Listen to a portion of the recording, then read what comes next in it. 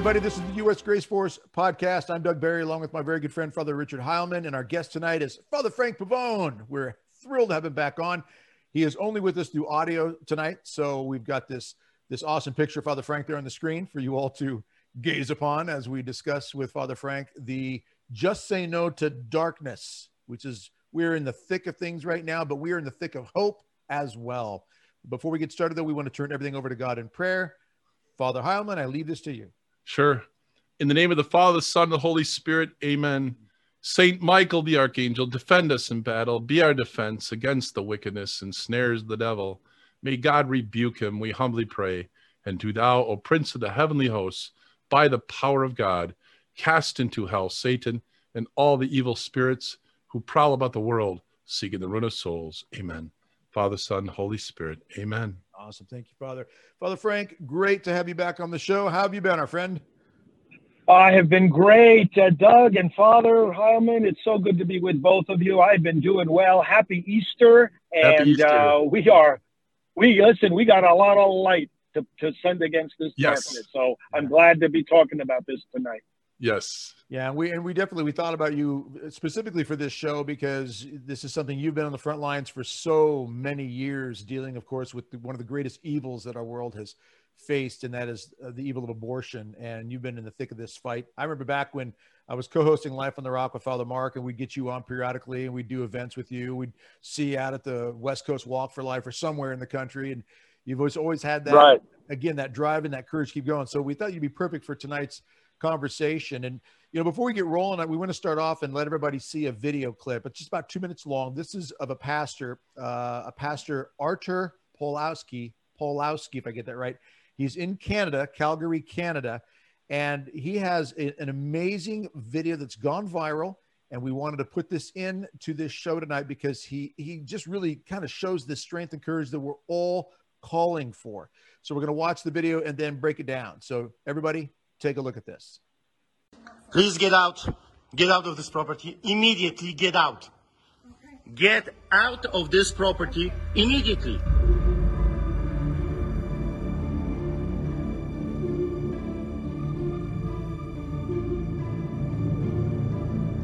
Out. I don't want to hear anything. Out of this property immediately. I don't want to hear a word.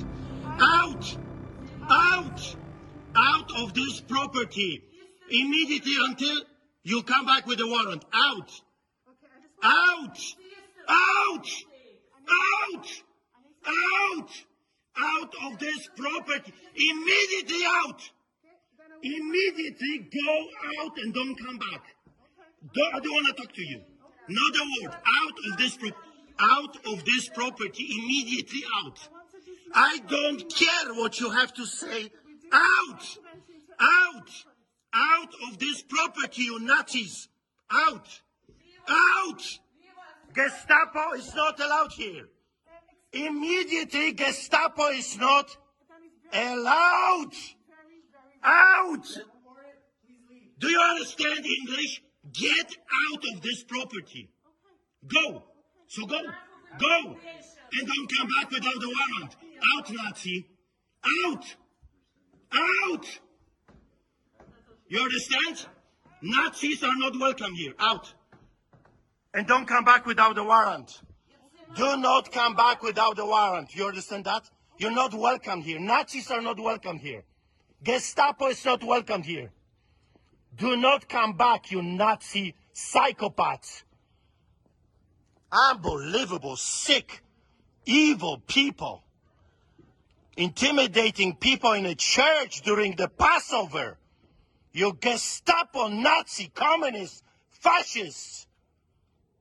Don't you dare coming back here. Can you imagine those psychopaths? Passover, the holiest Christian festival in a year, and they're coming to intimidate Christians during the holiest festival? Unbelievable. What is wrong with those sick psychopaths? It's beyond. So Pastor Pawlowski is from Poland, and as the story goes, and this is in interviews about him in different areas of the Canadian press, He is from Poland. His family is from Poland. His grandparents grew up and dealt with the Nazi regime during World War II. He himself, he's, I believe, around 48 years old. He himself remembers, as he says, beatings in the streets under the communist rule in Poland when he was younger. They eventually got out of Poland, ended up in Greece, and then eventually from Greece moved to Canada. In Calgary, a lot of his ministry work has been in the streets. I mean, literally trying to feed people and care for people in the streets, especially during this virus issue that's been going on around the world. He says, I'm simply trying to keep people alive. He's received a number of tickets from the police for violating all their restrictions. Canada's getting pretty rough up there when it comes to the restrictions they've got regarding this, their protocols and all. And he's been harassed quite a bit through tickets and so forth. And eventually, when they marched into his church, he said, that's where I draw the line. No guns in my church. In a situation like this where they're intimidating my people, intimidating my flock, he said, that's where I draw the line. But he's coming from the standpoint of understanding where all of this can go with regards to tyrannical efforts and dictatorship and power drunk individuals in leadership positions, and where it can end up if we don't stand up, if we don't speak out, if we don't unify and bring this hope that God wants us to bring to the world. I'm curious, Father Frank, your take on this video and on what Pastor Pawlowski did when he just basically put the foot down and said, get out of my church. He didn't even give him a chance to talk. He just said, get out. You know, it was powerful. And I think it's exactly what we need. You know, there was a phone call in the midst of this long campaign when, you know, so many of us were helping President Trump. And I remember the story of a phone call that he was on with some religious leaders and including some bishops. And, you know, they were talking ways that the administration is helping the church and education and whatnot. And I wasn't on the call myself. I was told, you know, the president at a certain point, look, talked to all these religious leaders, and he said, you know, you guys have the right positions. You're doing wonderful work. He says, but you guys got to learn how to fight. You got to learn how to fight. Great things that the President Trump has done for this whole country, really. He has shown us how to fight for our convictions, for our beliefs, for our positions. And this minister, this pastor, boy, oh boy. I mean, you know, one of the reasons this is going viral is that he is showing what is bubbling up inside the minds and hearts and souls and bodies of so many people who are on so many different levels with this feeling of just being oppressed. We're oppressed by the culture of death, radical pro-abortion policies, and then this controlling spirit on the part of some, using the pandemic as an excuse, a controlling spirit that is just offensive to not only religious freedom, it's offensive to freedom, period. You know, and many Americans are saying, hey, wait a minute, we are a free people. And, you know, we're not going to be told, you know, what we can wear and what we can do and how many people we could have in our house. And, you know, one silver lining to all this, and it's kind of ironic, you know, during this pandemic, the left has finally realized that you can't just do what you want with your body. You know, they're the ones telling us, oh, you know, I don't care if you don't like wearing a mask, you got to wear a mask because lives are at stake. It's like, well, hey, folks, we've been trying to tell you for decades, you know, you can't just do whatever you want with your body if lives are at stake. But the other side has taken it way too far now, and it is a matter of freedom. So this pastor has struck a chord, and I think it's just going to continue to resonate. I think it went viral, and I watched all the comments too that came in underneath this video, and everybody was just like, you know, celebrating, you know, this is just what we need was the common, you know, one shape or another they were saying the same thing. Well, why are they saying that? You know, this past year, Father Frank, you know, a lot of us have spoken up against, and here's what I see it as a tyranny. There's a tyranny that's coming in. This is different than two combating political parties. This changed. And for me, I saw it change back in 2015, where all of a sudden, you know, we were told that marriage can mean anything, right? And you're like, Right, wait, right. what are you saying? And then all of a sudden, this socialism in the form of healthcare came in, and what that does is it takes away our freedoms, and all of a sudden you're telling, nuns that they should allow people to use abortifacients and contraception and that, and you will sit down and you will shut up, and you're like, wait, what? So this is different. And there's some of us that have been like this pastor, sounding the alarm bells and saying, no, we don't want to go in that direction. And so when you have the police, and God love them, I was mixed emotions when I saw that video, because I love the police so much, but they're being told what to do. Look at the riots that went on last summer. They were told to stand down, and while everybody's saying defund the police and all this stuff, and they were being maligned all last summer, those poor police. But here, I'm sure the higher ups said, get in there and shut her down. And but they didn't have a warrant, and that's what this is all about. If you notice the video, the pastor says, you come with a warrant. You just don't come in here and bully us. And that's where this is going. But see, this is, Father Frank, this is what I've been saying all along, is that this is different. And I recently wrote an article about growing up being a Kennedy Catholic. And back then, the Democratic Party was the party of the working class, and, all the devout Catholics, and because why? There wasn't bullying. There wasn't a mob. There wasn't people, trying to tell you to sit down and shut up at that time. There was a conversation about the direction that the country should go. This is different. This is completely different. And so and a lot of people across this nation, and they're in Canada too, are saying, we wanted to believe it wasn't going in that direction. We gave you some benefit of the doubt, but we see it's going in that direction. A communist, a Nazi, a rule, a gangster rule. That's what this, I keep saying, this is exactly like an organized crime syndicate. They're in league with each other. Media, Hollywood, big tech, universities, public schools, they're all in league with each other, and they're so united. They're an organized syndicate right now. And so again, this is different. And I think you have a lot of people in spiritual leadership that can continue to fool themselves that this is just combating, political parties, like it was when Kennedy was here.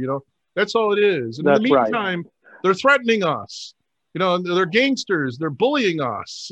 They're telling us to sit down and shut up, or else. And I was one of those that sounded the alarms.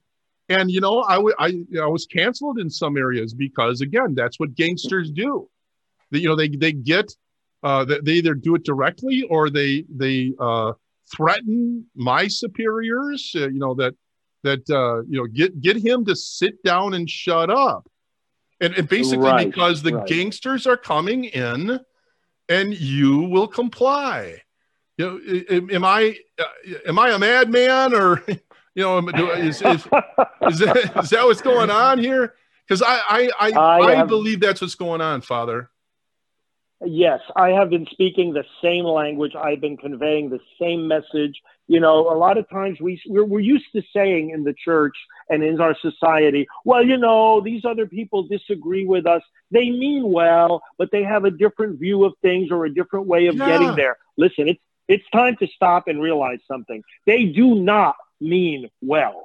Yeah. They do not. We have a whole array of forces out there who want to destroy the freedom of the church. They want to destroy our values. They want to destroy our country. They do not mean well. And when you're faced with that, then you have to take a different approach. This is no longer, let's just sit down and dialogue. Now, I'll like you were saying in at the outset of the program, I've spent decades on the front line of the pro-life movement, and I have a long record of dialogue. I mean, I've made friends with some of the top abortion promoters over all these decades. So I know the value of dialogue and reaching out across the aisle, so to speak, and I've worked with leaders in the Democrat Party over the years, but it's a different situation now. It's very different. Yeah. We are under attack. Yes. Direct, deliberate, mean-spirited attack.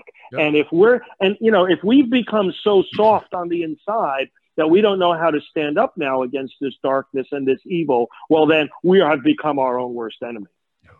Well, and I think that point that you made earlier, Father Frank, about President Trump saying, to the pastors, you need to learn how to fight. You need to grow a backbone. You need to get the gloves off and just be able to get in there and scrap it out. I mean, this is something that we see more and more. And I still say that people will live in this normalcy bias mindset where even though we see these reports regularly, a woman in the bank in Galveston, Texas, 65 years old, is taken down by a police officer for not wearing a mask in the bank, even though she was, and I saw the video, she was walking towards the door. Yeah, she was getting a little lippy, a little mouthy, but she didn't violate the law that I could see, and he just took her down. Right. And you've got situations like the woman at the football game of her son outside and gets tased. This was months ago. Yeah. Not having a mask on. These types of things. The woman that was 6 months pregnant. Yeah, exactly. Yeah. Oh, 6 weeks. The one in Dallas. She was 6 months pregnant.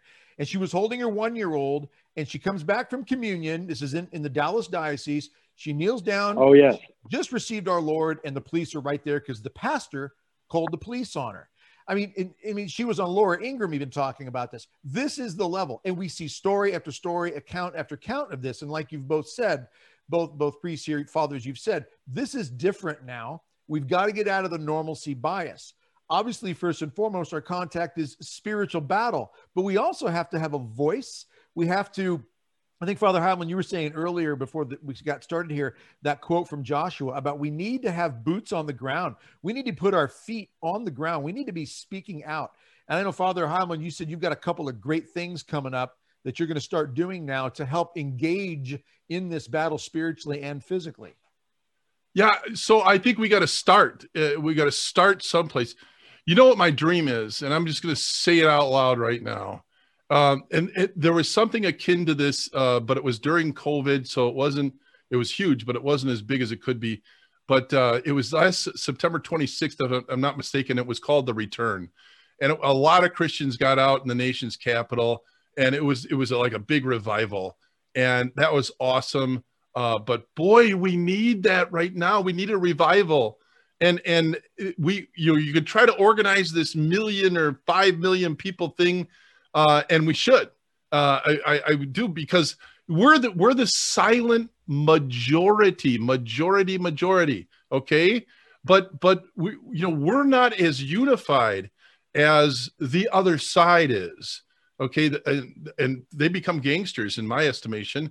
But why are they so organized? Because pride. You want to be with the elites. Okay, you want to be with the woke, all right, and also fear. If you leave the gangster mob, you'll pay for it. But with us, it's different. We have so many individual things going on. We need to get united. I'm going to do this. I'm going to do it. I'm not leaving the Catholic Church. I could never do that. But I'm going to go over to this big box church down the road. It's called Blackhawk. And I don't even think they're open yet because of COVID.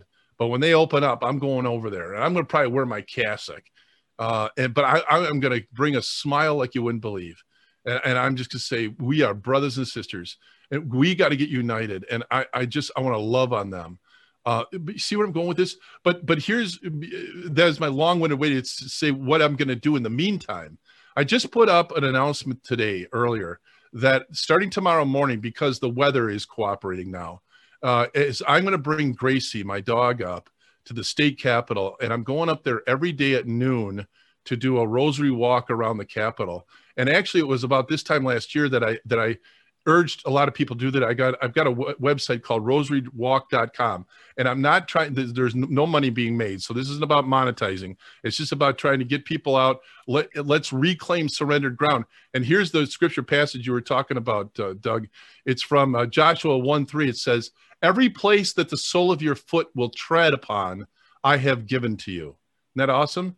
Every place that the sole of your foot will tread upon, I have given to you. Joshua 1:3. We need to get out and reclaim surrendered ground. We need to bring our rosaries, maybe even holy water if you want, but your rosaries, your prayers, your belief, your faith, and let's reclaim surrendered ground, because the bullies, the gangsters have moved in, and you know, this is Easter, okay? We're just days away from celebrating Easter, and I was saying in my Easter homily, I'm hearing the birds like I've never heard before. I saw a robin the other day. I said, "Hello, Mr. Robin." I started talking to the bird, you know, but because why? Because we've been in this 13-month long Lent, this dark winter, 13-month long dark winter. We need to break out. Well, we need to break out. And there's an effort, Father, and I'd like both of you to comment on this. We see still, you know, call it the left, call it the extremists on the left. They're not letting go of the fear factor. No, they're reminding us they're talking about a fourth wave now and a new variant. That was just discovered in California. I mean, Father Frank, you've seen this with the evil of abortion over the years, where they constantly come back with something new, and now they've got us in this different position with the pandemic, scamdemic, whatever. And now they're constantly throwing this fear. And no matter what joy, I mean, I'm in Texas, and it's like a different country compared to California, New York. You're in Florida, Father Frank. You know what it's like when you've got governors who are saying, "Hey, we're opening up, we're lifting the mask mandates," and you know what? The numbers in Texas here are dropping in the last 3 weeks since we've opened to 100%. Father Frank, your take on this fear that they're still just shoving down our throats right now to try to not let go of whatever tyrannical power they've got. Well, you know, I think about it. You know, we've just been through a transition in the White House, and I think about, you know, the words of President Trump: "The best days are ahead of us. The best is yet to come." And then the words of Biden: "Oh, we have the darkest days ahead of us." It's like, look, as Christians, we've got to make a choice here. Are we people of hope, or are we people of despair? Now, another saying comes to mind: the battle is in the mind of the enemy. We have to understand, in every battle, the enemy always wants his enemy to think that he's losing. The enemy always wants his enemy to think that things are going against him, that it's worse than it actually is. And so we have to decide that the enemy is not going to take our mind and not going to make us think a certain way. Right. The fact of the matter is, first of all, we have the victory in Christ in everything. Death itself has been conquered. And that this in large measure, I think, accounts for the approach of these two camps, if you will, even when it comes to the virus. We know that death is not the end of the story. We have a way of dealing with suffering that gives it meaning in the suffering of Christ. And so, you know, we don't feel that we have to control death. Christ has already conquered it. And so there's less of a sense among us, among the body of Christ and the disciples of Jesus, there's less of a need to be so controlling and, you know, God forbid, you know, a woman takes her mask off for 2 seconds, you know, as if all the people around her are going to die in the next 10 minutes. It's so ridiculous. But we don't have this sense of a need to control, because we know that we have the victory in Christ. So the battle is in the mind of the enemy. And I think that's a big part of what's playing out here right now. Yeah, and I keep wanting to remind people too, you know, we're the children of light. Yes. We're the children of light. You know, and so our call is to bring that light to the world. And these powers of darkness, you know, that are in league with the prince of this world, it is a battle. And we got to be courageous, and we've got to be tough. But we've got to do it not under the rules that they follow: lie, cheat, steal, threaten, bully. That's not us. But Jesus did get tough too. You know, you brood of vipers, and he turned over tables. You know, we always remind people of that. And he's the Son of God. He can't sin. So, you know, righteous anger is called for at some time, like this pastor up in Canada. I mean, you know, come on, we're done with this. You know, the bullies, get out of here. Gangsters, get out of here. He was calling Nazis. You know, there's a bunch of psychopaths. And again, I love the law enforcement, but they were just obeying their superiors' orders. But anyway, so we're in a battle. But again, let's not forget, when Jesus was laid in the tomb, they said, it's over, it's done. Let's go home. And then all of a sudden we realize it's not over at all. Okay. It's just the beginning. It's just the beginning. And so the brighter, what did President Trump say? The brightest days are ahead of us, is Father Frank? Right. I believe yes. that too. I believe it too. And one of the things that's going on, and I believe it's as tough as this is of us being bullied by these gangsters right now, is that they are exposing themselves. Okay. So if we can get to the next election, I think the horror is going to be revealed in that election if they don't cheat. But that's right. That I think the snapback from all of this bullying that we're enduring right now is going to come. But again, I am a hopeful person, and I want to notice the sound of the birds and the warmth of the air and the buds on the tree, and that life is ahead of us. But we have to be like the martyrs, courageous, willing to die for the sake of God's will, for truth. Right, Father? Well, you know what? The liturgy now in this Easter season helps us right along these very same lines that we're discussing tonight. Standing up, being active against the darkness, standing against evil. And what I mean is the first reading.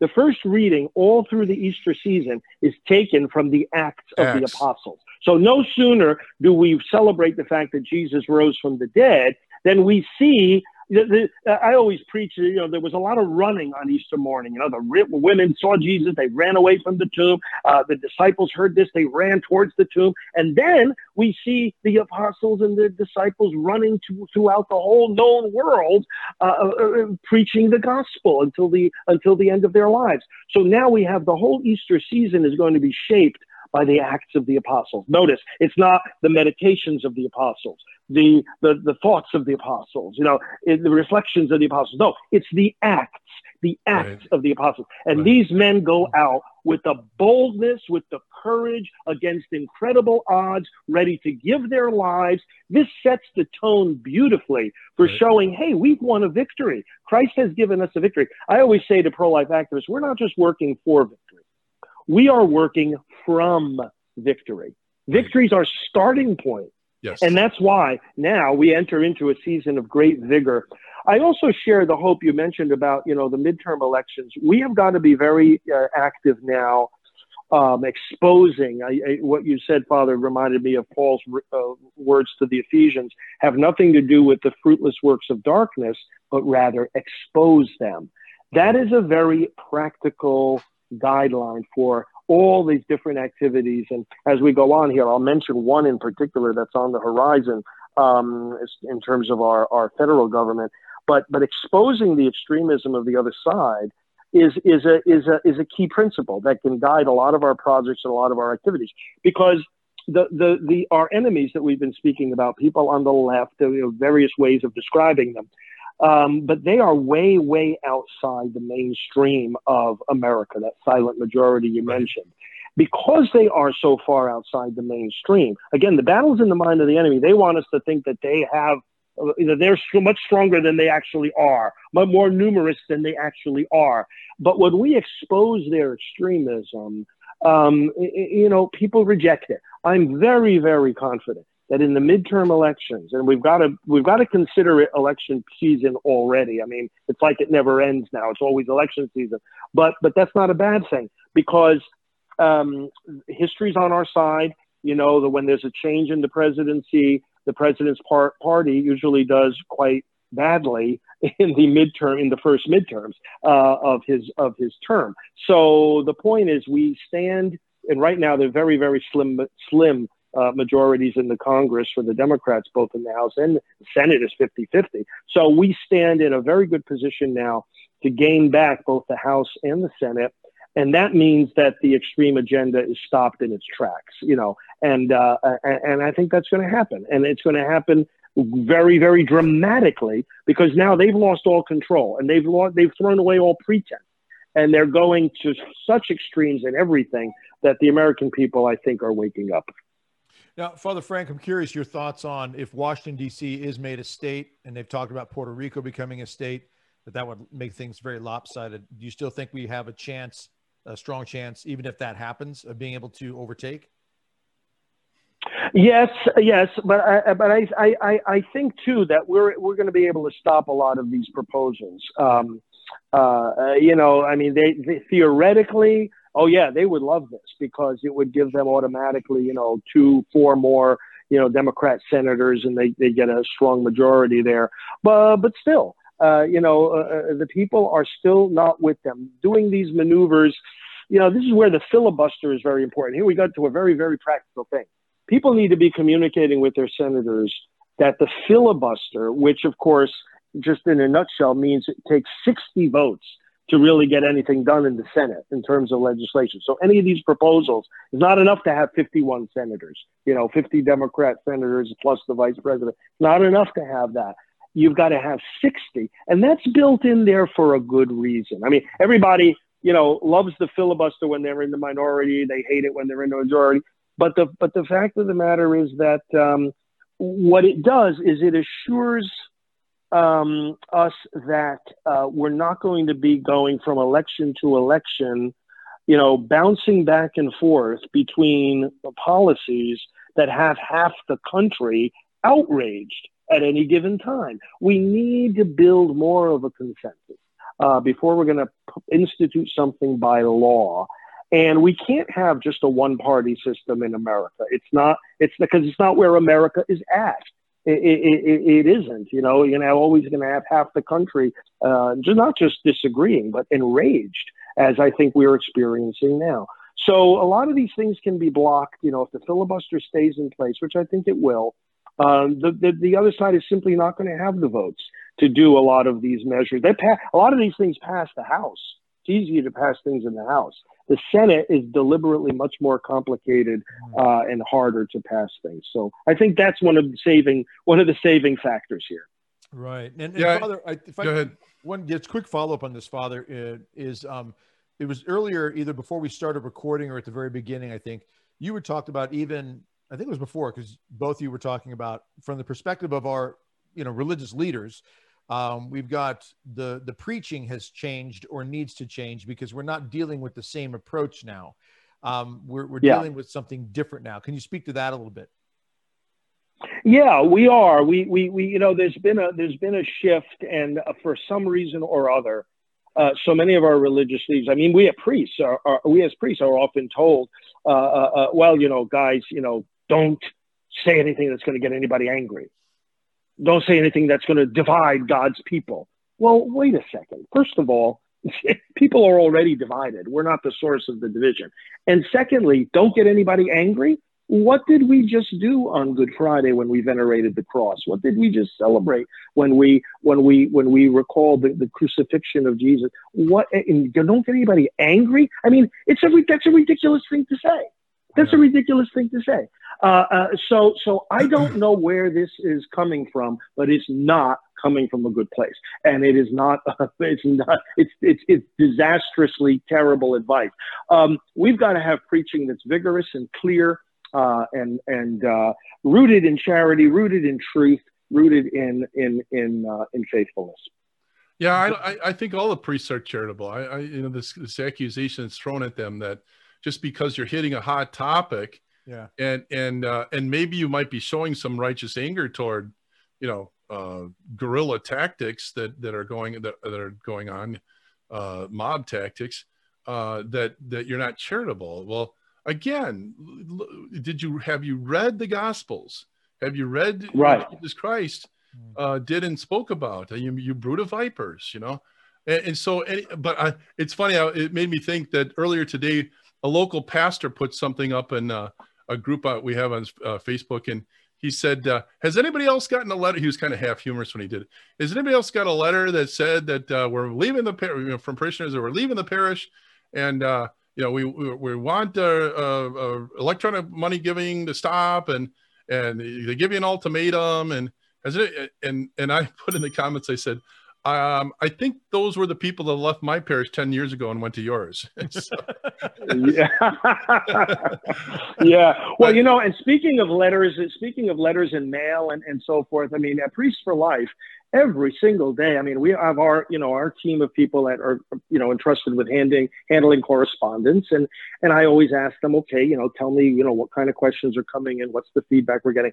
The absolutely dominant thing for months and months and months has been this utterly hurt, disappointed feeling that people have, and anger too, at the lack of leadership in the church. I mean, and we're not fostering this. And people are coming to us and they're saying, I'm hurt and I'm so disappointed and I'm anguished that we don't have more, exactly what we're calling for here tonight, more courage, more boldness, more clarity. Why are these are people who are saying, this is the voice of the faithful. And they're saying, we are just disheartened by this, and this is wrong, and we deserve better than this. Yeah. So that's what people want is the clear, solid, strong teaching. They want to see us fighting. They want to see us fighting for the freedom of the church, for the right to life, and for the freedoms we have in America. They want to see that. I want to say too, to just follow up on that, is that this idea that you can't talk about hot button issues because that will be divisive. You'll offend some snowflakes or people who have bought into the dogma of the radical secularists. And that's hogwash because, and I can tell you that I think about the time the news report came out that the 8-year-old boy, decided that he was a girl. And I believe the president was asked the question, should he go, should he take the procedures necessary, literally to mutilate his body at 8 years old. And he agreed with that. Now, if we talk about that, we're being political and we're being divisive if we talk about that. And here, so you want to talk about division. Here's why we have division in our church. Because there are so many pockets of people who believe this over here. So maybe the people who believe in sodomy, the people who believe in abortion are over here, but you know who the extremists are? You know who the fanatics are? You know who the ones that have to be put down and shut up are? Those that believe all of what the church teaches. That's where we're at right now. And they are to be marginalized and put on the fringe because you're an outright fanatic if you believe all of what the church teaches. Do you see? You're extremist. The dogma lives loudly in you. That's what happens when the pastors don't preach. We are all in these pockets, and the worst of the pockets are the ones that say, "Yup, I believe everything the church teaches." You're the enemy, because you're triggering people, and you see what I'm saying? We need to be united, but we need to be united around the cross of Jesus Christ. That's where we need to be united with John the Beloved, who did not betray him, who did not abandon him, but who stayed with him. And for this reason I came into the world, he told Pontius Pilate. For this reason I came into the world, to testify to the truth. He could have said anything, that there's a reason he came into the world, but he said that. Now he's in camp with those extreme fanaticals who believe everything that the Bible and the church teaches. Well, people have to understand one thing. We should not be worried over the fact that there's division. That the fact that there is division should not bother us. Here's what we have to be worried about, that we are on the right side of that division. Amen. There's always going to be division. There always was division. In fact, the Gospel of John tells us the light came into the world. People preferred darkness to light, and they ran away from the light for fear that their deeds would be exposed. And that's the division. That's the ultimately inevitable division. In fact, I give a talk called God the Great Divider. Because as much as God brings us together in unity in Christ, He's a divider. Right. And we see it from the beginning to the end of the Bible, literally the beginning to the end. In the beginning, he divides the light from the darkness. He divides the waters above the heavens from the waters below. And as the prophets go on, and Elijah said, okay, stop straddling the fence.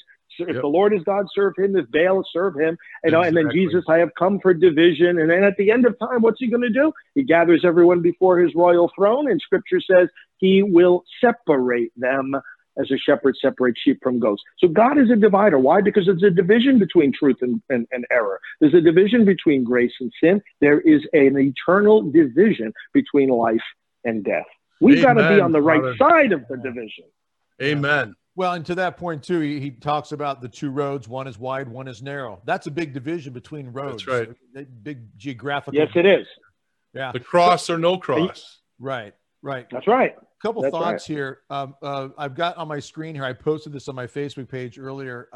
CNN reports, and this happened a while back, but I just decided to throw it up today, the day we record this. It's not possible to know a person's gender identity at birth, and there is no consensus criteria for assigning sex at birth. Bottom of the screen, report, you can't assign sex at birth. Does it get any more lunatic than that, Father Frank? That's a perfect word. The world has gone crazy. Yeah. This is lunacy. I mean, anything goes now. Anything goes. I mean, the seeds of this, you know, we often quote in the pro-life movement, the Planned Parenthood versus Casey decision back in 1992. The two of you know this very well, where they, you know, the mystery clause, you know, everyone gets to decide for himself or herself the very meaning of human life. They said that's at the heart of freedom. No, it's not. At the heart of freedom is the ability to see the truth and embrace it and live it, as John Paul II taught so well. So it's total lunacy. And, you know, I say to people, okay, so if a person could be whatever gender they desire and it's not based on biology, then tell me something else. Why can't they be any age that they desire? Right. That doesn't have to be based on biology either. So there's no more age limits for anything then. I mean, and you know, a 6-year-old, I've decided that I'm 18 today. I can drive, I can vote, I can marry, I can do who knows what else. This leads to utter destruction. If you follow this down the path where it goes, right, it leads to total destruction and chaos. Yeah, I was in a restaurant and I told somebody that I was a 65-year-old Chinese woman. I did this. My wife was not so thrilled about that. But I said, I'm a 65-year-old Chinese woman. Can I get the senior citizen discount?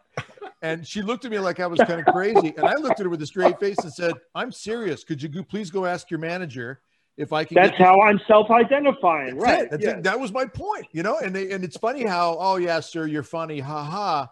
But that's how some people are actually choosing to live. And Father Frank, you mentioned something. I think this is an excellent statement. I want to make sure we don't forget it. The Acts of the Apostles.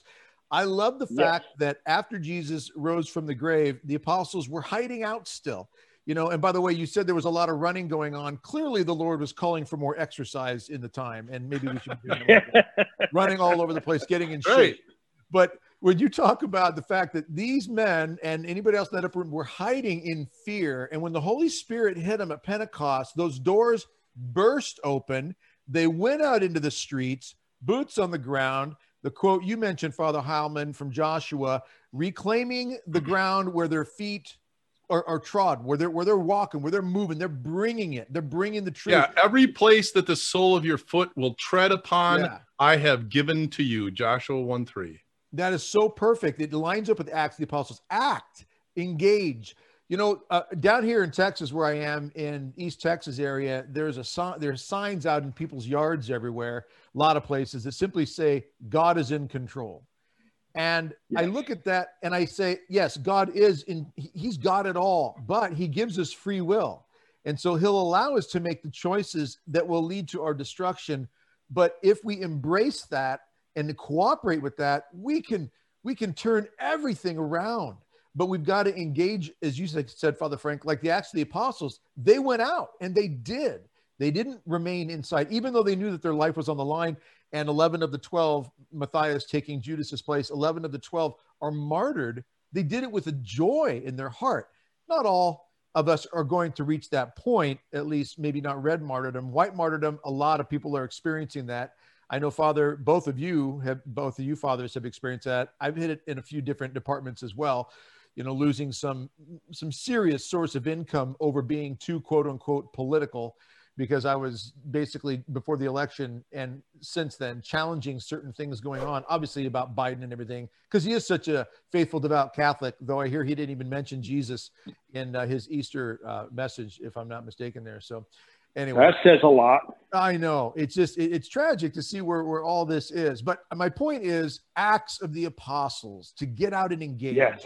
Father Frank, what's your advice to people, your encouragement?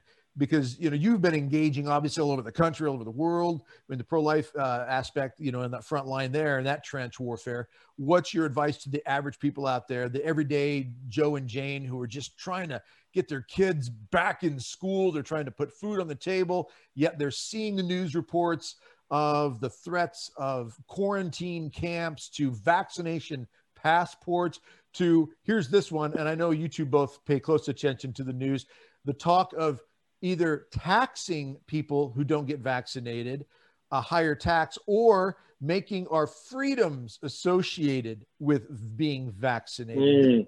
This kind of pressure.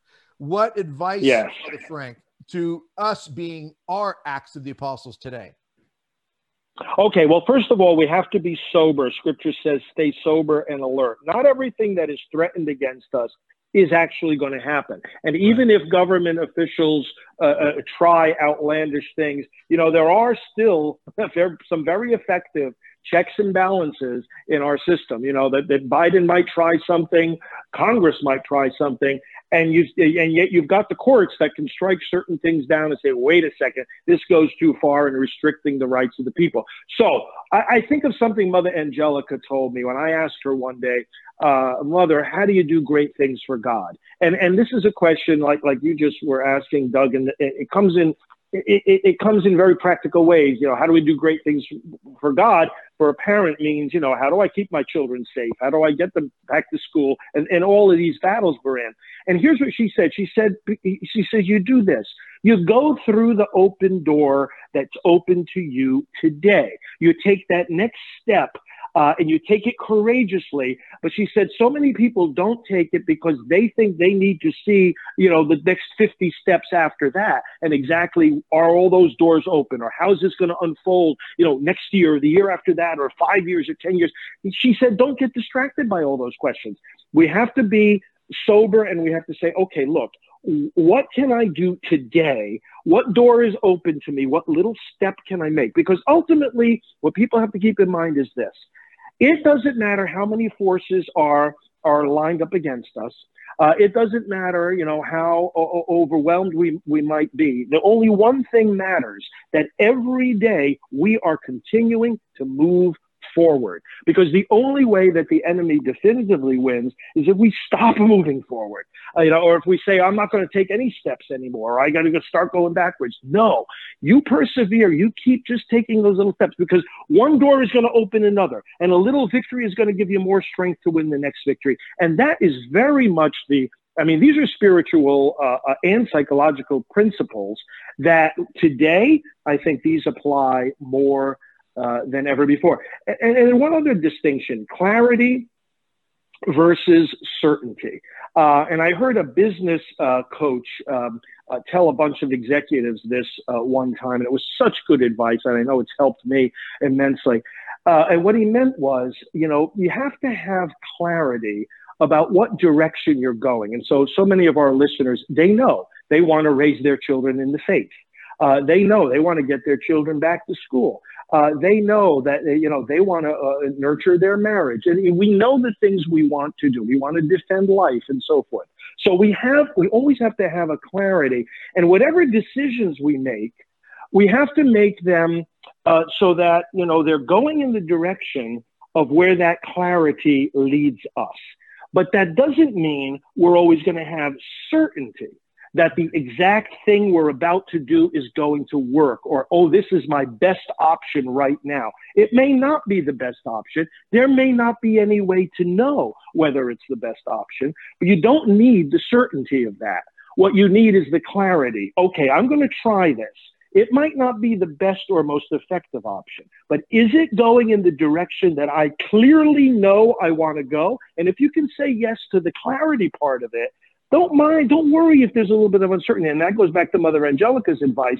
You don't have to be certain about where step A leads to B, leads to C, leads to D. You can't see, God doesn't let us see that far down the road, but he does let us see the next step in front of us. So take it with courage, have the clarity of what direction you're going in, and just be concerned about one thing, that you keep moving every day. You take a step every day. You do that, you can climb mountains. You can tear down mountains, for that matter. And that's, I think, the spirit that we have to live in during these days. I have to pick up on that because it's perfect to segue into what I want to really propose for people, because a lot of people are sitting there and go, I don't know what to do.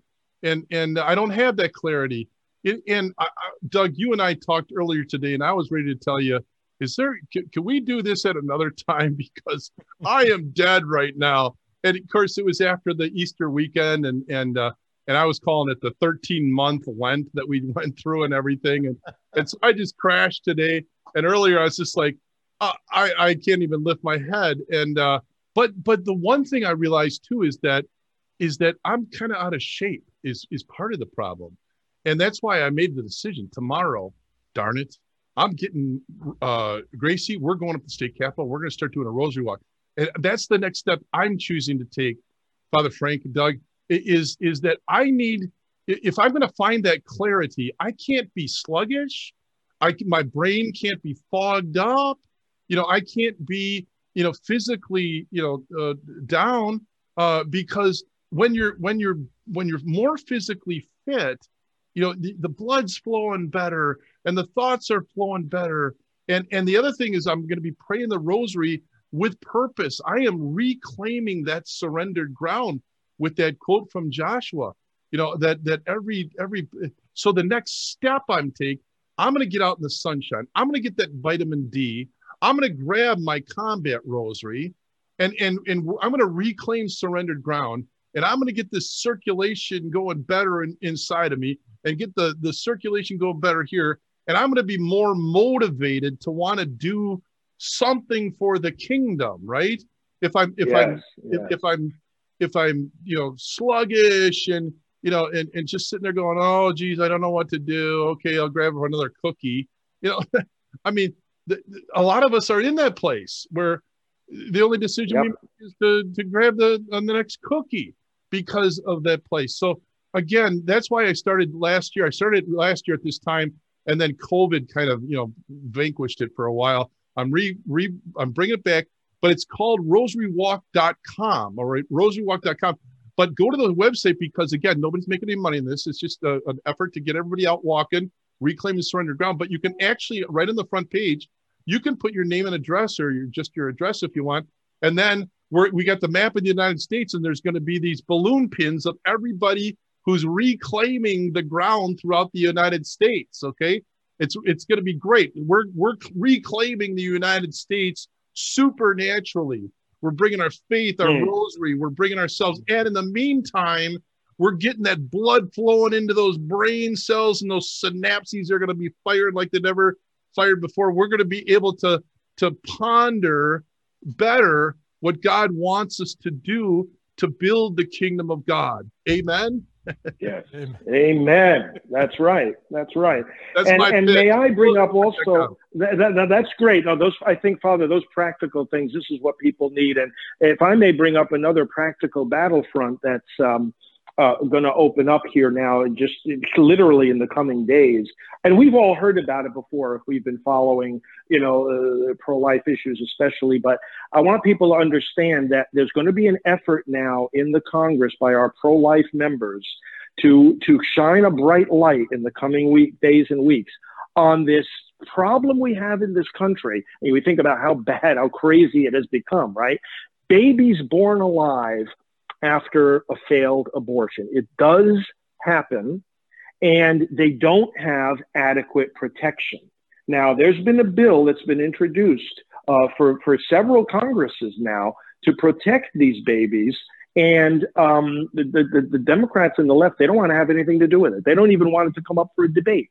And so there's going to be some light shown on this and some maneuvers taken to force a vote on this.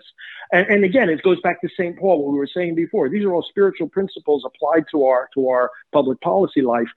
Expose the works of darkness, expose the evil. How many people are going to vote in the midterm elections for their congressman or woman and not even have any idea that there was even this debate, that this man, this woman was unwilling even to protect the baby outside the womb, fully born, not willing to protect them from being killed or neglected.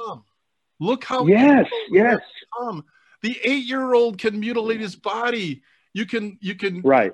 kill a baby outside the womb now, Outside, yeah. And well, we should be nice and not offend anybody, and we should all get along. No. Right. Well, so I want to give, practically speaking, let me give people a simple website, bornalive.us. There's all kinds of tools there that they can take. Again, those simple little steps, informing themselves, reading up on it. We'll keep them posted on action to be taken. Communicate with your members. Bornalive.us. Again, there's simple things we can do, right? There's simple things we can do, and that'll encourage us, right? That'll give us that energy again when we start engaging the battle.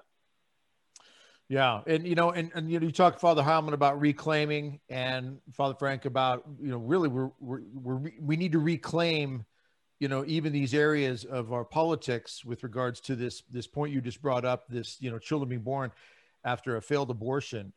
What in the world, where are we now? I mean, obviously we're all getting so accustomed to some of this that one of the major problems is we're becoming either desensitized or too comfortable. And one of my favorite quotes is, if you become too comfortable, you get soft. If you get soft, you get weak. If you get weak, you can't fight. And if you can't fight, you die. You need to reclaim that strength, that grit, that willingness to be a little uncomfortable every day in some way, just spiritually, physically, mentally, emotionally, so that you are sharp and you're ready to go. I mean, soldiers that are engaging in training before they go into battle don't sit around and just relax excessively. It's not about comfort food and binge watching on TV. They are training to prepare to engage in a conflict, in a battle somewhere. And our battles, obviously, mentally, spiritually, sometimes physically, we have got to be sharper. We've got to reclaim that aspect of being a better prepared soldier for Christ in these different areas. And I like what you said, Father Frank. I want to emphasize just what Mother Angelica had said to you, is just simply take that step that you see in front of you and go. And maybe that step is you're inspired by something from this particular podcast to do the rosary walk that Father Heilman's talking about, to actually take a look at, the teachings of your faith, to pay attention to the, what's going on politically in our world. There are a lot of people out there, and I'd like maybe get both your comment on this. A lot of people who don't want to watch the news anymore. And I'm hearing people say this: I can't do anything about it, so I'm just not going to watch it because all it does is stress me out. Now, I understand we shouldn't be so consumed by it that it overwhelms us. Yes, absolutely. But if we're not at least aware of what's going on, then, as you just mentioned, Father Frank, we're not aware of even this situation coming up with, getting a debate on whether or not children should be allowed to live after a failed abortion. How do we turn our backs on not paying attention to what's going on, find the right sources of information so we can be aware of it, so we can be motivated, inspired, and realize we need to be taking steps against this? Is this an important thing? At least Can I chime in just real quick before you, Father Frank? Because it brings to mind how I've been trying to describe what a shepherd is. And a shepherd, he goes, there's a wolf over there. There's a wolf over there. You got to know the dangers that are coming. And it's not just priests and pastors, it's moms and dads, That's right. This is what's happening. These are the wolves that are coming. You got to be aware of that. So yeah, it's ugly. You don't want to look at the wolves. You don't want the news, right? You don't want to look at it, but you got to know what's going on. Right, Father Frank? Well, this is exactly right. And, when Scripture urges us not to grow weary, this is one of the things that is meant. This is what it's talking about. This doesn't just mean physical tiredness. Don't grow weary. In other words, don't feel like, okay, I'm just going to shut myself off from what's going on out there. Because look, we have to take the steps we need to take to refresh ourselves. We have to have balance in our lives. We have to do, we have to get rest. We have to eat well. We have to exercise. We have to have family time. We have to do all the things that invigorate us. Right. But cutting ourselves off, I'm not going to pay attention to this anymore.